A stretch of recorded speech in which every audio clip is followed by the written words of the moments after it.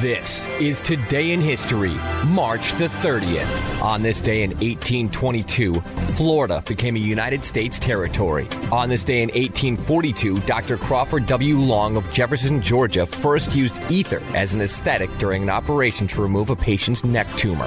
In 1867, U.S. Secretary of State William H. Seward reached agreement with Russia to purchase the territory of Alaska for $7.2 million. A deal ridiculed by critics as Seward's folly. Also on this day in 1870, the 15th Amendment to the U.S. Constitution, which prohibited denying citizens the right to vote and hold office on the basis of race, was declared in effect by Secretary of State Hamilton Fish. Also in 1870, Texas was readmitted to the Union. On this day in 1964, the original version of the TV game show Jeopardy, hosted by Art Fleming, premiered on NBC. These three people will compete today on Jeopardy! And now, here's the star of Jeopardy, Art Fleming. Good morning. Thank you, players. Thank you, Don Pardo.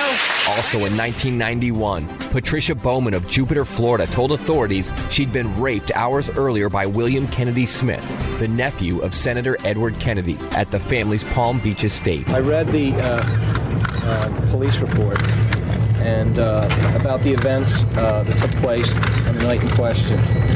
And the version of the events in that report are an outrageous lie, and they represent an attack on me, and on my family, and on the truth. Smith was acquitted at trial. Also on this day in 2002, Britain's Queen Mother Elizabeth died at Royal Lodge, Windsor, outside London. She was 101 years old. In 2006, American reporter Jill Carroll, a freelancer for the Christian Science Monitor, was released after 82 days as a hostage in Iraq. And on this day in 1981, President Ronald Reagan is shot.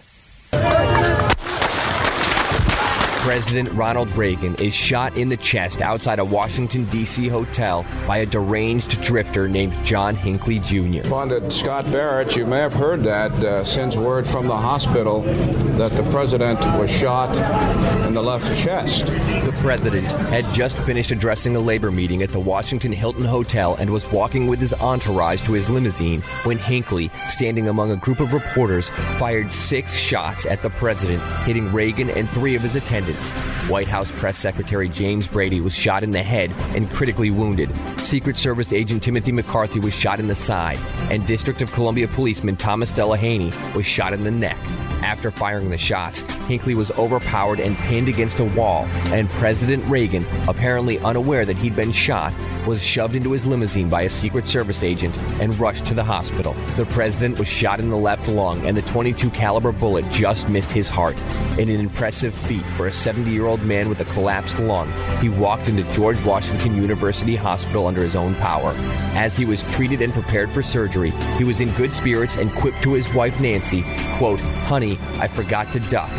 And to his surgeons, quote, "Please tell me you're Republicans," end quote.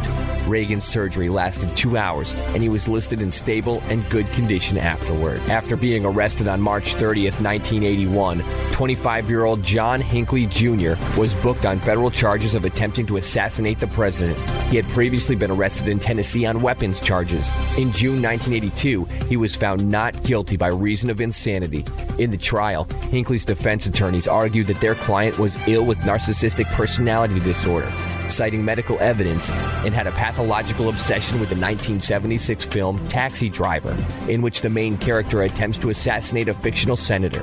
His lawyers claimed that Hinckley saw the movie more than a dozen times, was obsessed with the lead actress Jodie Foster, and had attempted to reenact the events of the film in his own life. Thus the movie, not Hinckley, they argued, was the actual planning force behind the events that occurred when President Ronald Reagan was shot March 30th, 1981, on this day in history.